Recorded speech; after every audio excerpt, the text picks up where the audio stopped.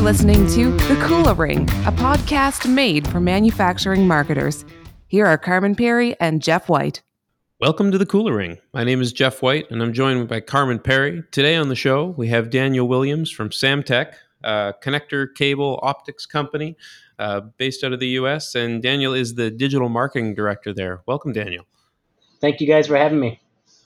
It's fantastic to have you on the show today, Daniel. It's good to be chatting. I wonder if before we get underway, look, I just think you come to this business of marketing from a very unique point of view. So let's get that out on the table right now to let people know who they're talking to. So before you were a marketer, you were a developer.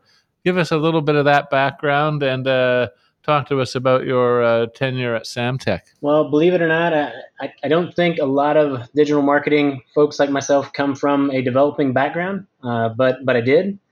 And so a long path here at Samtech started me as a software developer working on our internally facing systems, pricing systems and delivery calculators, and even our quality systems over time. And that led me into development on our website. We started our website in the late 90s, much like everyone else. And around the time I was finishing up my the time they would let me have in software development before I started messing things up, they asked me to move over and kind of give some attention to our website and see what I could do with it.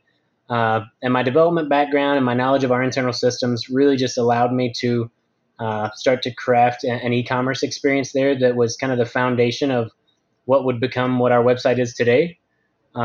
So that kind of kicked off a decent career in e-commerce and led me into digital marketing and a good passion for marketing as I am today.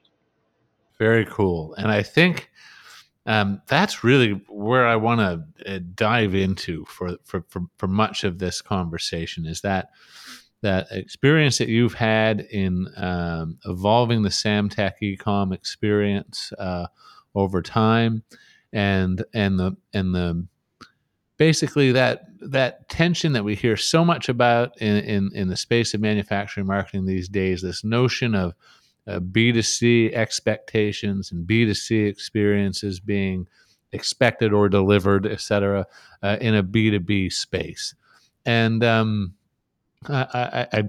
going to hope for our listeners that we'll be able to I guess chat about this from a variety of different perspectives and hopefully cover it as well as we can here today. So, I guess Dan, talk to me about that some more, because I know that I've read some of your writing on LinkedIn and other places with respect to B2C experiences in the B2B space. Talk to me about the similarities and talk to me about when you need to be eyes wide open about the differences. Yeah, I think we traditionally started as a real B2B focused e-commerce experience, and it was primarily out of the naivety that we thought that's just what was required. But as a lot of these e-commerce giants, Amazon, for example, and the rest of the digital world has grown up, all of these engineers, and largely those are our customers, our engineers and procurement professionals, on the weekend, they are B2C shoppers.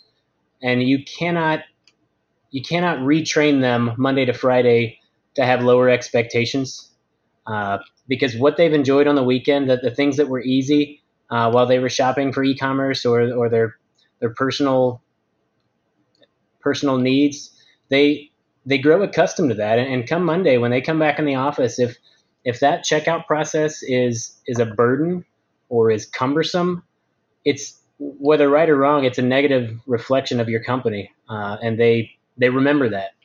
And you've got to start to mimic what made them happy on the weekend. And that's really a lot of what we try to do on samtech.com, is to remove those cumbersome checkout processes, get into making it easy, single page checkouts, remembering preferences. When I shop on the weekends, I would rather shop at the place who remembers my shipping preferences than the place that has it just a little bit cheaper. Uh, Now that may be lazy, but it's easy, and it's what keeps me coming back to that website.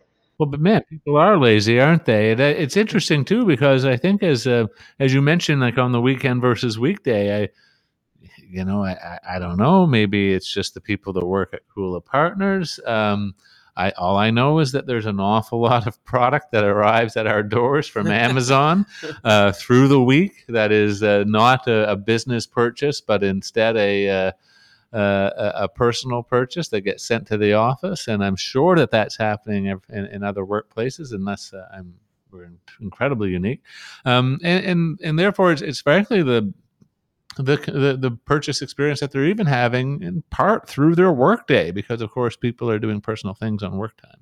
Oh, certainly. It's I mean, I can walk through the office and see a lot of browsers, and it's multitasking anymore. And that's the easy part. I said lazy a second ago, but really I don't want to say it's lazy. I want to say it's easy.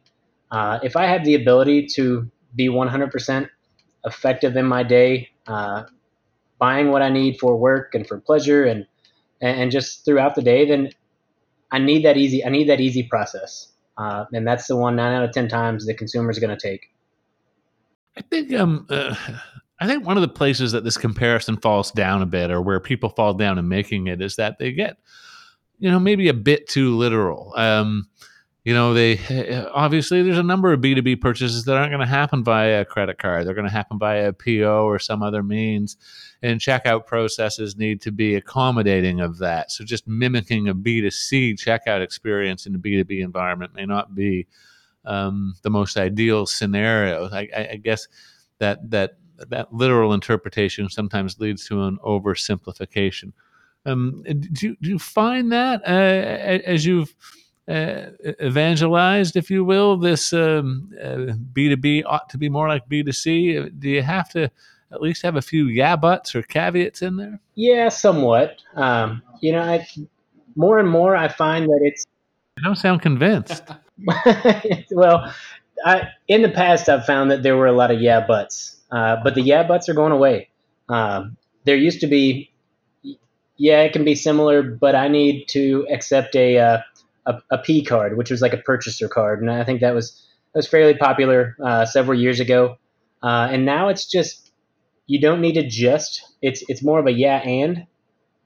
It's yeah, and you need to accept this other payment and this payment process and this payment portal. You need to almost be all things to all people, uh, because we're not just a U.S. company. We're a global company. The minute you put yourself on the web, you are now global, and your audience is checking out in different payment processes and different currencies. And you've got to tap into those markets and understand what is the local preference, and that's got to be something that's accommodating, whether it's a cash based system or a credit based system or even a PO and an invoice based system. But you're saying that doesn't absolve one of the requirement to be more B2C in the experience that they're delivering. No, I think the experience is always B2C first. I think it is B2C mindset, because it is what's easy and fast. And the faster you can get me through the checkout process, the faster you can get product in hand.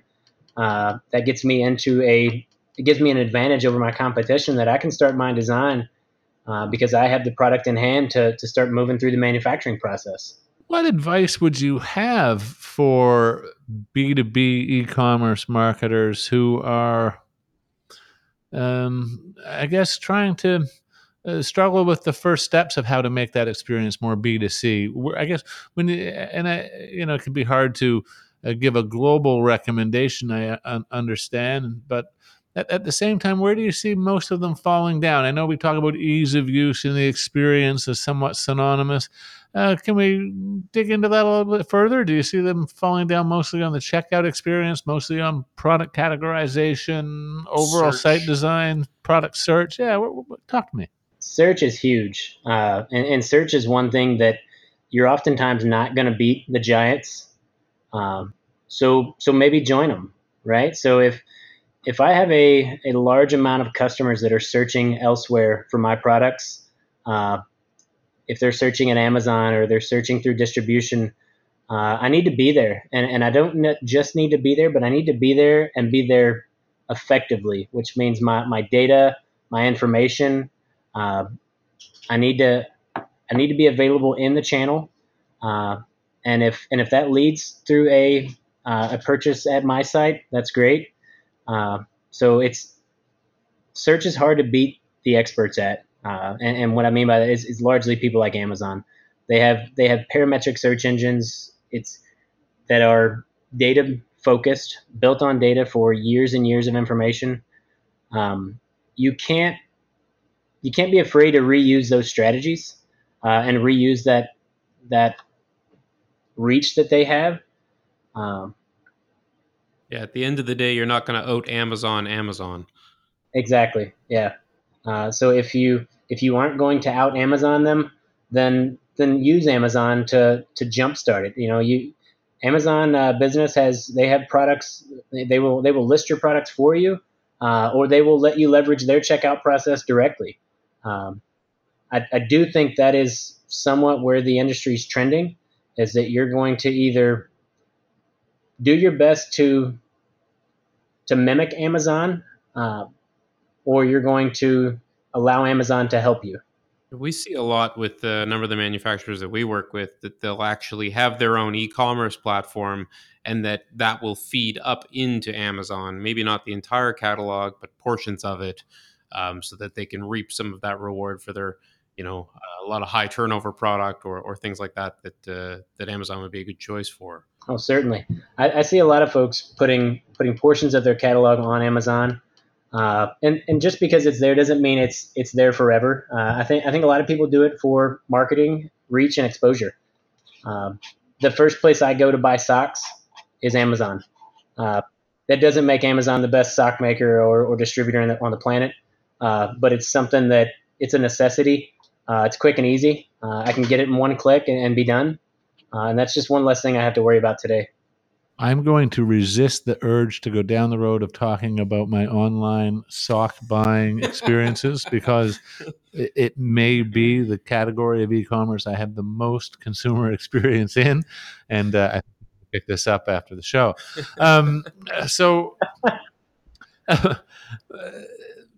we talk about Amazon business, and it's a bit of a it's almost like a Morgan Freeman-esque kind of approach. If you got to get busy living or get busy dying, this sounds like what you're saying to me. Mm-hmm. Am I overstating your point? No, I don't think you are at all. I think you're right on. It's They're not going away at all. And there, like I said, there are a lot of ways to use Amazon, whether it's directly and listed on there, or even just imitation. We have built a checkout process that is streamlined and meant for similar to a one-click approach. It's not Amazon's approach because Amazon has a B2C almost 100% logged in user opportunity, so they can remember those preferences. But being that we are B2B and we're trying to be like B2C, the differences come in that we don't always know as much about the user as Amazon does about theirs. So we had to stray a little bit different from there. And we also have to require other parts of data for compliance. So while we can't mimic them exactly, we can reflect them, and kind of follow their lead with, I see what they were doing. I see how they were trying to make it easy. I'm going to try to make it easy in my scope.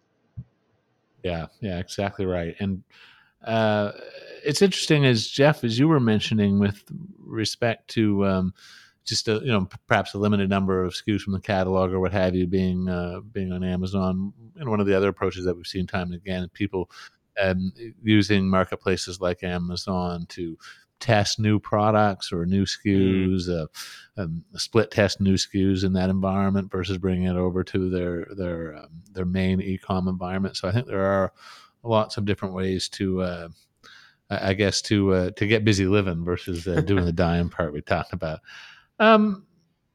Daniel, again, beyond Amazon, uh, where else are you making sure that that Samtech is coming to life beyond the e-commerce experience that you're providing, aggregators, et cetera.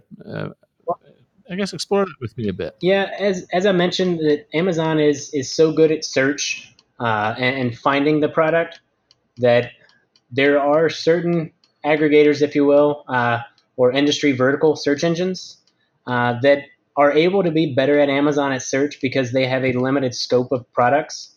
In our industry, that is connectors, cables, and as you said, things like that. Uh, and the search engines in our industry are folks like Octopart, OEM Secrets, those kind of guys, and they are collecting amounts of our data as well as distributor data, and they're offering it all in one space. And when I say aggregator, the correlation to that in the B2C space is a flight aggregator or a hotel aggregator, just a travel like an Expedia.com or a Kayak.com.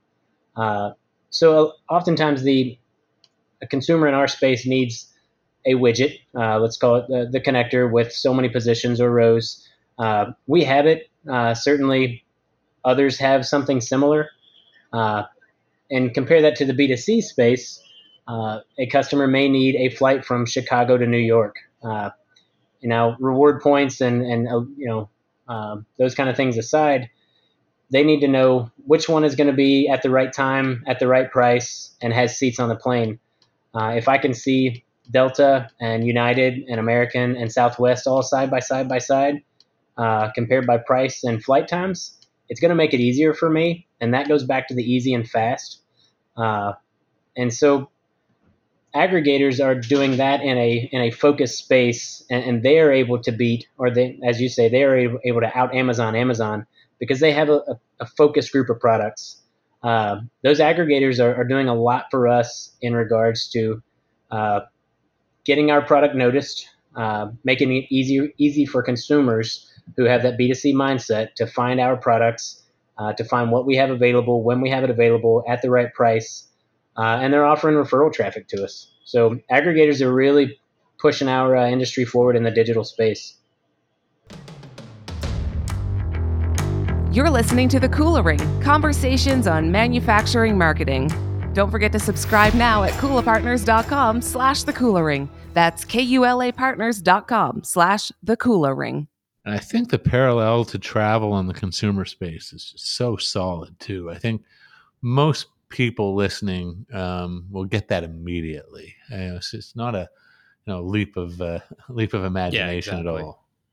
Yeah. And I'd be curious. I admit that I haven't looked into the traffic trend data around sites like OEM Secrets or Octopart, but I would have to think that as those aggregation platforms get more and more, I guess, road under their tires, that they will, the use of those platforms will continue to increase in combination with buyers' propensity to use those platforms increasing as the B2B buyer. I guess the laggard B2B buyers mature transitions out their behavior online. Yeah.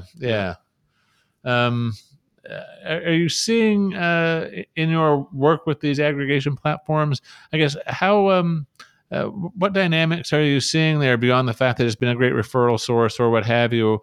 Are you seeing that those platforms themselves are seeing a fairly accelerated growth curve? They are, and it's tremendous. It's probably 2x our industry growth.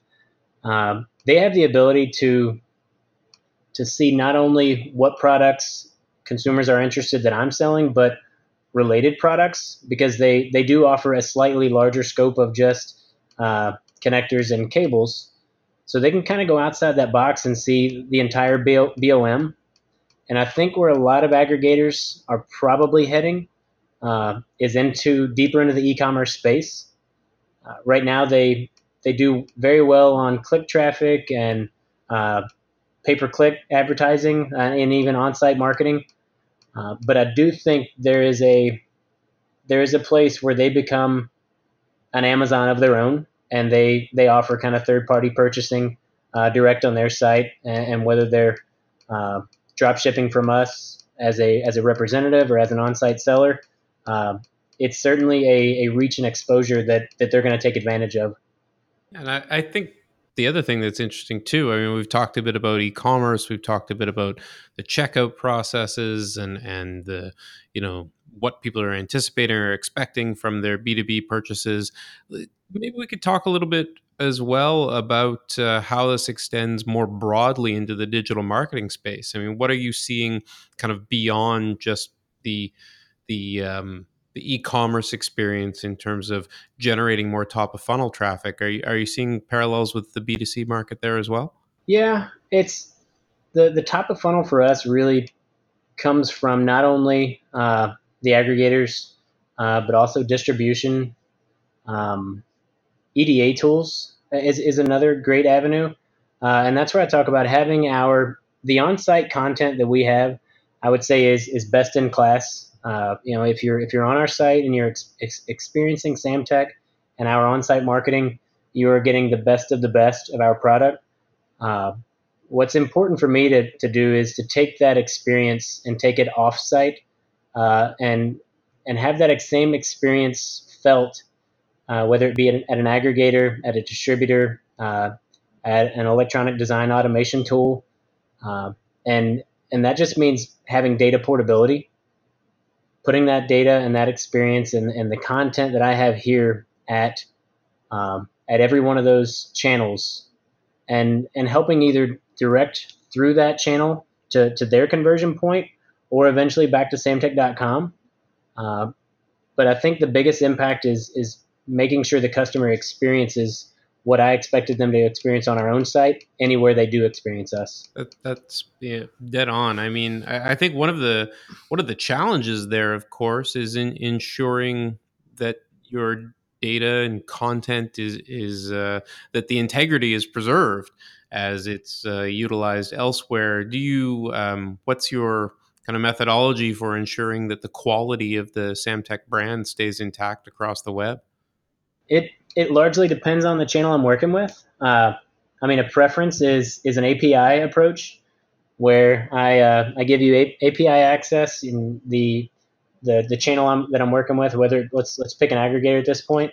If they're going to represent that product, when that product page on their site is pulled up, I would hope they would call my API to get current marketing content, current product descriptions, current product documentations, and even beyond that. Something that I see as a major opportunity is offering the support, the people support. Samtech is tremendous on customer service and support. We have tech centers all over the country. We have a giant call center here that I'm sitting in, and our people are our biggest asset. Um, and if we're able to, when you experience samtech.com, you do experience our chat support and our people, whether it's a call or an email. Uh, but that doesn't have to only be accessed from samtech.com. I see that no matter what channel I go to, being able to offer not only the documentation and the product information, but the people to support it. I think that's going to be a major opportunity in the next couple years. I think that's that's going to be huge. It's the one part of the omni-channel experience that people really, I think, are just now turning their attention to. That, it's data integrity, et cetera, as Jeff mentioned, in ease of integration. All those pieces needed to be sorted, but I think now it's the attention can kind of now it's almost like now it gets interesting. Yeah, now it's all about delivering the best experience possible. Exactly. As since we're on this crystal ball train and looking towards 2019, anything else that you might want to point towards as something that's coming around the corner that our listeners would want to keep an eye out for? It may be the most obvious answer, or maybe not, but it's data. Understanding the data that you're collecting on your own site, and really this is mimicking the giants of this e-commerce industry, is getting the data that helps to define buying habits. Knowing that it seems simple, that says we said at the beginning, because you bought this, you might also like to buy that. But understanding the natural tendency of what is this customer interested in, and what are they likely interested in, that is what makes B2C people so happy. Is that it just as you said earlier, when you go back to that sock website and they put in front of you the type of socks that they know you were interested in, you were very happy. And the pair of socks they put up for you is going to be different than the pair they put up for me, and that's based on our buying habits, based on our history. You've got to really forecast what the customer, what your visitors are gonna want and expect and need, and personalize that website to provide them that. I don't know that a lot of people know that's happening when you visit websites. Maybe they think it's a coincidence, but it's not. Yeah. I use it every day. If I'm interested in something, I may not know where I'm going to buy it from or when I'm going to buy it, but I'll do on my phone. I'll do a quick Amazon search for some sort of widget, just because I want Amazon to remind me that I wanted to buy that in about a week. The search as reminder service. Yeah. It's not bad. I feel like I need to clarify the sock comment, because it could be serious value to listeners. Look, guys, something in the neighborhood of 15 years ago, I ordered socks online from 10socks.com. Somebody broke into the package while it was on transit from Denmark. The thing about these socks is that they numbered the socks pairs 1 through 10. They were just plain black socks, but they had numbers. So then, of course, you could always wear the number 1 with the number 1 to make sure that they faded in a consistent pattern. Good Lord. This is very critical. Whoa. But anyway, my 10th pair got stolen, so I only had pairs 1 through 9. It was good that they stole a pair, however. And then beyond that, so there's that, and then I'm now standardized on the Tilly Endurable sock, a good Canadian company. And these are guaranteed hole free for 3 years, and I can tell you that they will go hole free for at least a decade. So, Daniel, your sock buying days may be over. If you go to Tilly and buy these incredibly expensive travel socks, you will be a happy man. Just avoid the hats. I believe that my sock buying days are over. I thought I had the market cornered when I suggested to everyone I know just buy all black socks. Yeah. That way you'll never have to pair them again. I don't know that I want numbers on them, because otherwise I'm going to pair 1 with 4 and 3 with 7. You just get off your whole day. Yeah. I don't want to do the laundry in the way that folding socks matches up 1 and 3. I just want a big pile of black socks. I'm with you. See, now this is the value that our listeners can get from this podcast. Each and every episode, there's just this extra little bit of life advice at the end, maybe. News you can use. We could use this maybe as something we can carry forward. Maybe the most useful thing we've said all day. Probably so. Potentially. Well, Daniel, at that on that note, I think maybe we let the listeners judge, and maybe they can let us know if they thought the sock discussion was helpful, or if the B2C versus B2B experience was helpful. I can tell you that it's been a great conversation from my perspective. I think we've unpacked that discussion quite a bit further. I love the parallel with travel and the aggregator platforms that you mentioned. I think that's just incredibly helpful perspective. And generally speaking, I've really enjoyed the perspective you brought to today's show. So thank you for that. Thank you guys as well. I did really enjoy it today.